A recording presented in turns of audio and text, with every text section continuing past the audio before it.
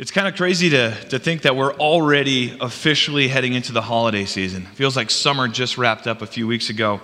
There's going to be a lot of time spent with families, a lot of food eaten, excessive shopping, holiday-themed parties, different cookies to make, Christmas concerts to attend, and vacations to go on. With all these different activities, obligations, it's a season that can become a blur. A time where we lose focus on what really matters. We can find ourselves going through the holiday motions, and we can get distracted from what truly matters this time of year. In fact, sometimes we let even the most ridiculous things distract us, don't we? So what I thought I would do is I would share some of the ridiculous things that distract me during the holiday season. My top 5, exactly. Number 5 is picking the right piece of pie, all right? You laugh, I'm being honest here. So my mom is an amazing baker, my wife is too, but around Thanksgiving time, she makes so many pies. She makes boysenberry, banana cream, blueberry cream, pumpkin, and it's just this, what am I gonna eat? And it's not even the what am I gonna eat, it's the how much am I gonna eat? In fact, my record Thanksgiving pie consumption, I had a whole boysenberry pie one year. An entire pie. And that's a story for a different day. But number 4 is Christmas cookies. My wife is amazing at decorating Christmas cookies, and my mom is no slouch at making them either. And so I'm constantly having this aroma of fresh cookies in my house, and it just is this constant distraction. Number 3, the big kid in me. I love picking out toys for my kids for Christmas. It gives me an excuse to go down the toy aisle at the store and get online and look at old nostalgia toys that maybe I would want to buy for myself. Number 2 is work. And it's not for the reason you might think. You see, I have some occupational hazards in my work. Every year we raise funds we raise funds for Christmas assistance, and we do a little deal with our middle school and high school that whichever group brings in the most money gets to shave my beard however they want. Go ahead and show that. This was from a couple years ago. And it ceases to fail. It never ceases to fail that I have a funeral or like a big social event the day afterwards, and it's just a hazard. They threatened me this year, maybe trying to find the week before I preach. That way I have to be up here looking like that. But then number 1, and this is a recent entry, is the eggnog latte. Any eggnog latte fans out here? Like 3. Okay, that's good. That means there's more for us. But I discovered this beverage last year, and it changed my world. In fact, it didn't only change my world, it changed my bank account. My wife had to step in and have an intervention with me. There was a week where I probably spent like $50 to $100 on eggnog lattes. And she's like, Brett, we can't afford this in our lives. And so it was so bad that her dad actually bought me a frother so I could make my own at home. So maybe your distractions aren't as ridiculous as mine, but we all have things that get in the way of our primary focus during the holidays. We're easily distracted from what our hearts are supposed to be set on.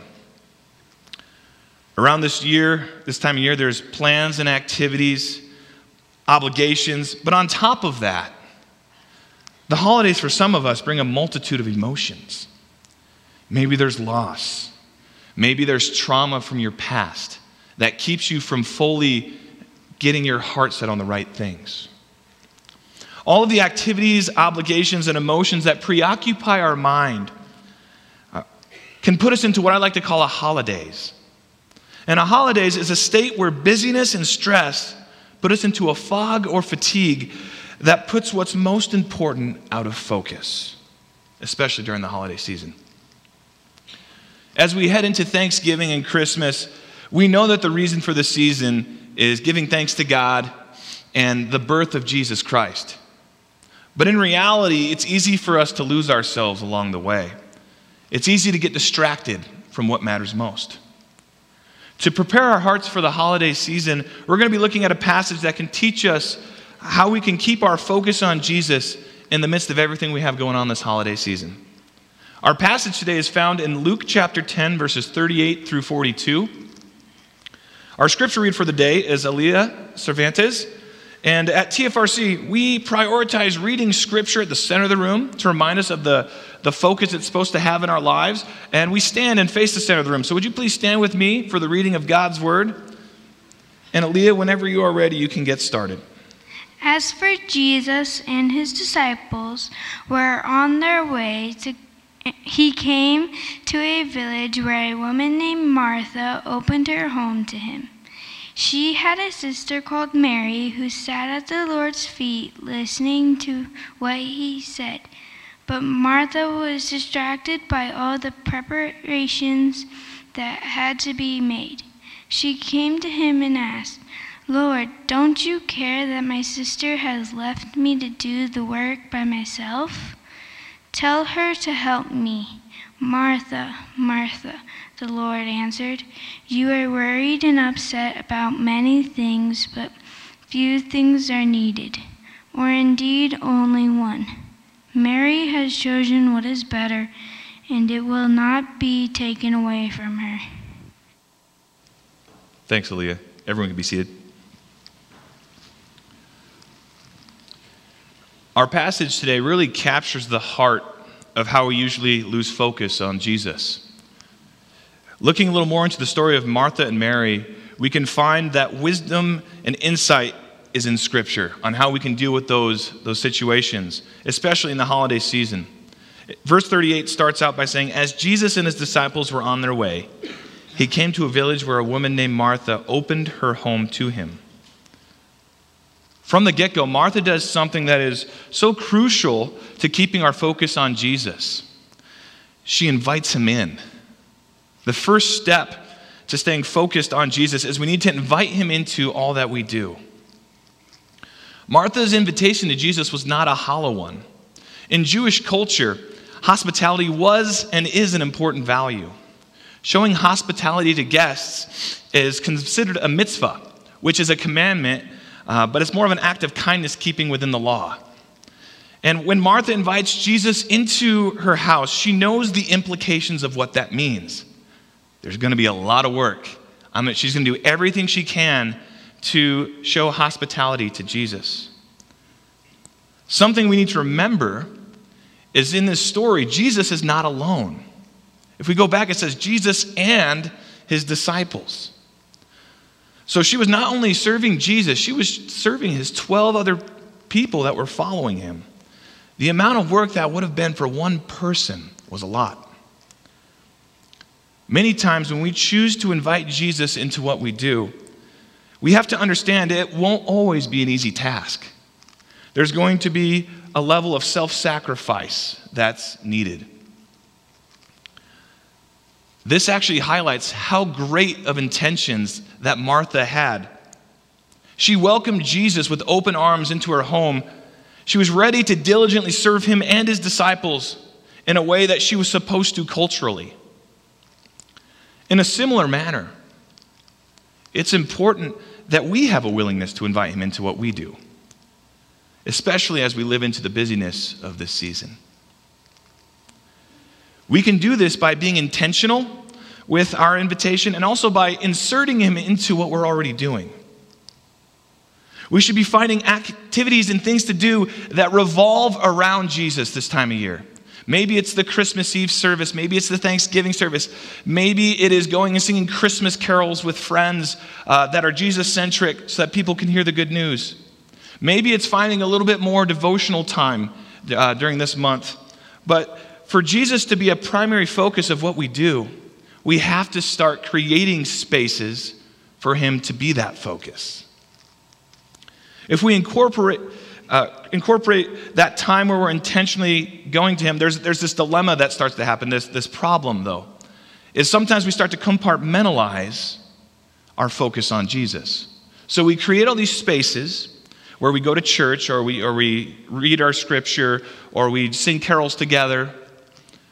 But what happens after that's done? How do we still continue to keep Jesus the focus of our lives? To combat this tendency, it's so important that we find ways to insert him into all that we do. It's not always fun, it's not always easy, but what are some ways that you can begin to bring him into the spaces you're already in? One of the great mentors of my adult life is my father-in-law. One of the attributes that I love about him, the thing that I try to emulate, is his ability to insert Jesus into what he's already doing. Some of you might know him, and you might chuckle, and he's a great guy. I remember the first time I went golfing with him, and I'm a terrible golfer, and we're at the first tee box, and I'm getting ready to go. I'm already nervous, and hold up, Brett, hold up. We got to pray right now. Like, we're on the first tee box. Everyone's watching. I felt uncomfortable, but that's what we did. He put his arm on me, and we prayed together. And it completely changed that space and that time together. And you better believe that every vacation we go on starts off with prayer, and every time Thanksgiving rolls around, who's the one to be thankful for? It's Jesus. And I think if we can get better at inserting him into what we do, at making him a focal point of everything we're in, we're going to find that he becomes our primary focus more and more. And it's not just by praying at the beginning. There's also an imitation, a Christ-likeness that you can bring. If you can intentionally find spaces to be like Jesus, wherever it is you are, you invite him into your life. We have to keep striving to get better at letting him into all we do. Maybe it means saying that prayer before whatever it is you do, or maybe it is creating intentional spaces for him to come in. Are you finding opportunities to invite Jesus into your life? Is he allowed to be present at your parties you're throwing? The gifts that you're giving and receiving? Is he in your holiday traditions? Is he in your workday routine? We have the ability to invite him into what we do to keep him our focus. As we attempt to invite Jesus into what we do, it doesn't change the fact that we still have so much on our plates. We still have so much going on. This makes it easy to let what we do become a distraction. We see this in Martha in verse 39 through 40. It says, "She had a sister called Mary, who sat at the Lord's feet listening to what he said. But Martha was distracted by all the preparations that had to be made. She came to him and asked, 'Lord, don't you care that my sisters left me to do the work by myself? Tell her to help me.'" To keep our focus on Jesus, we can't let what we do become the distraction. Martha was just trying to serve as best as she could. She was living by her cultural expectations of the day. The intentions behind what she was doing were nothing but great. But it still kept her from being focused on what mattered most. The Greek word used for distracted is the verb perispao.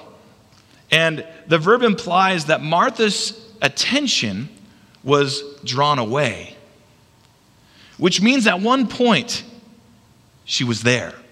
At one point, her focus was on Jesus, but she let all the things she was doing for him make her lose perspective. And in the same way, it's easy for all of us to have things that preoccupy our thoughts, even if they're good things, but we can't let them take away our focus. We have parties, we have shopping, we have traveling, we have family commitments that draw our attention away from Jesus. We let what we do distract us from what we're supposed to have our attention on. Even as we live our lives for him, we see this happen. The heart behind what we do can be transformed into the wrong intentions. I love being a dad. It's one of my favorite things. And one of the things I really value is playing with my kids. I love to sit down and play action figures or play with a dollhouse or set up Legos. And I make it a priority to carve out time to do that because I want to show my kids that I love them and that I care about them. So when I do this, there are times when I start playing and I notice that the action figure's arm is half broken, Or I notice that the Lego house is missing a few blocks. And it's easy for me to get distracted. The point of me being with my children is for me to love on them and play with them.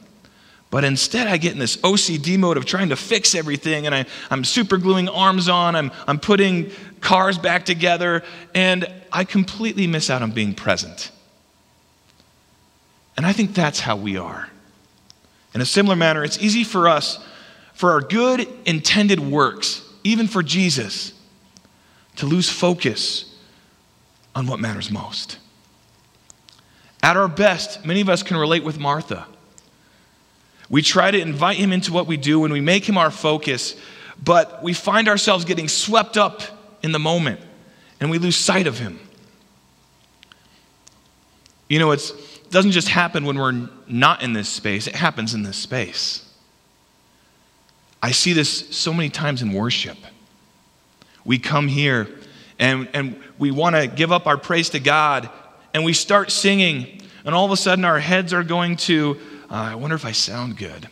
What are we going to go for lunch after this? Am I sweating? My armpits? I don't want to raise my hands. Okay. Don't we? We all have those moments where our focus is supposed to be on God, but we're so worried about these other little things that while we're in the presence of God, we neglect to be present. But at our worst, we completely disregard him. We let our distractions, our busyness, keep him from even being a part of what we're doing. We don't give him any attention. What are the things that you do that distract you from putting God as your focus, from putting Jesus as your focus? Whether it's well-intentioned or not, it's important that we don't let our actions become distractions. We have to keep our focus. In the last verse of our passage, Jesus weighs in, our last couple verses of our passage, Jesus weighs in on this issue. Verses 41 and 42 says, "Martha, Martha," the Lord answered, "you are worried and upset about so many things, but few things are needed, or indeed only one. Mary has chosen what's better, and it will not be taken away from her." Side note, I love how empathetic Jesus' answer is to her. Jesus tells Martha that what her sister is doing is better than what she is currently focused on. And he does it with grace. To keep our focus on Jesus, we need to keep our priorities in check. Jesus tells Martha that few things are needed, but really only one thing. There's really only one thing that's needed. She should have prioritized sitting at the feet of Jesus. She should have prioritized being a disciple of his. Even though she was doing something as good as serving him with all her might, she missed the mark because the heart of what she was doing was wrong. She had the opportunity to be in the presence of God, to be in the presence of Jesus, and she didn't take advantage of it. With everything that we have going on in our lives, it's important that we have our priorities in the right place. As followers of Jesus, our lives are supposed to revolve around him. It's not just supposed to be a piece, it's supposed to revolve around him. Be shaped by our faith in Jesus. This might be a good time for us, right before the holiday season, for a gut check. What is our life focused on? What areas do you find yourself prioritizing over your faith in Jesus? Is it the social calendar? Is it the recreational life? Is it education? Is it work? Is it family? Family's good, right? As we plan for the different gatherings we're going to attend, where is Jesus in the midst of them? Where does he fit in the priority list? When we look at Mary and her ability to focus on Jesus, it might seem simple. Or maybe some of you are like, yeah, why wasn't she helping out? Come on. That's the mentality we take. But her actions took a level of courage. She made Jesus her number one priority. She had the opportunity to sit at his feet and listen, and she seized it. You might not know this, but this act actually went against what was culturally acceptable. Martha did what was culturally acceptable in this story. For the first century Jew, sitting at someone's feet did not bring to mind like a child sitting at the foot of a parent. It meant a higher formal education. Jesus was known as a rabbi and a teacher. And to sit at his feet meant that you were being trained as his disciple.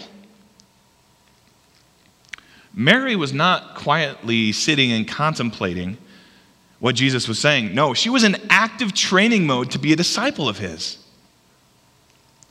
This was countercultural. Women weren't supposed to do that.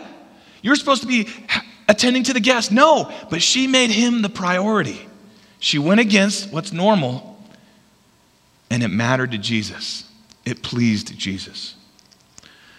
When we look at their actions, we can see where their priorities are. What Martha was doing was great. She made serving Jesus her priority. She humbly served at all his disciples.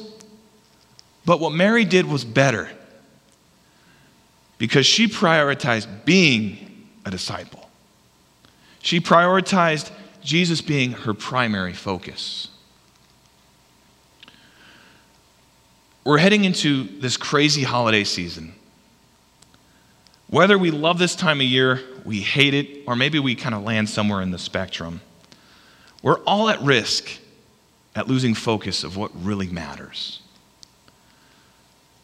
This year, let's not let our busyness, let's not let our emotional issues we're bringing to the table, let's not let our stress take us away from what matters most, from what it is we're supposed to be focusing on. Let's instead put our focus on Jesus and keep us from falling into that holidays that we always seem to find ourselves getting into. So in closing this morning, there's a few things I want to ask you is, what is your primary focus this season? What is the primary focus of your life right now? Is it time with family? Is it Christmas shopping? Is it traveling? Where does Jesus fit in that list from a priority standpoint? And I really want to challenge each and every one of us to incorporate one new rhythm or habit into our lives that will help us put a greater focus on Jesus during this month specifically. But you know what? This doesn't have to be for a month. We're supposed to have our focus on Jesus all the time. But what's a new rhythm or habit that you can incorporate that allows for us to have a deeper focus on him? What if this season, in all we do, Jesus could speak to us the way he talked of Mary and say, you chose better, and it will not be taken away. Let's pray. God, we thank you for the birth of Jesus and for this holiday season and for the opportunity to give you thanks for all that you do in our lives. God, we also thank you for the numerous blessings you do for the lives of the people around us. And we ask that this holiday season you allow for us to put our focus on Jesus so that we can keep those other distractions at bay, so that we can not fall into that holidays that we tend to fall into. Lord, be with our time of worship this morning. Let it be pleasing to you. Help us take away those distractions and give our full hearts to you as we sing these songs. Amen. May the God of hope fill you with all joy and peace as you trust in him, so that you may overflow with hope by the power of the Holy Spirit. Amen.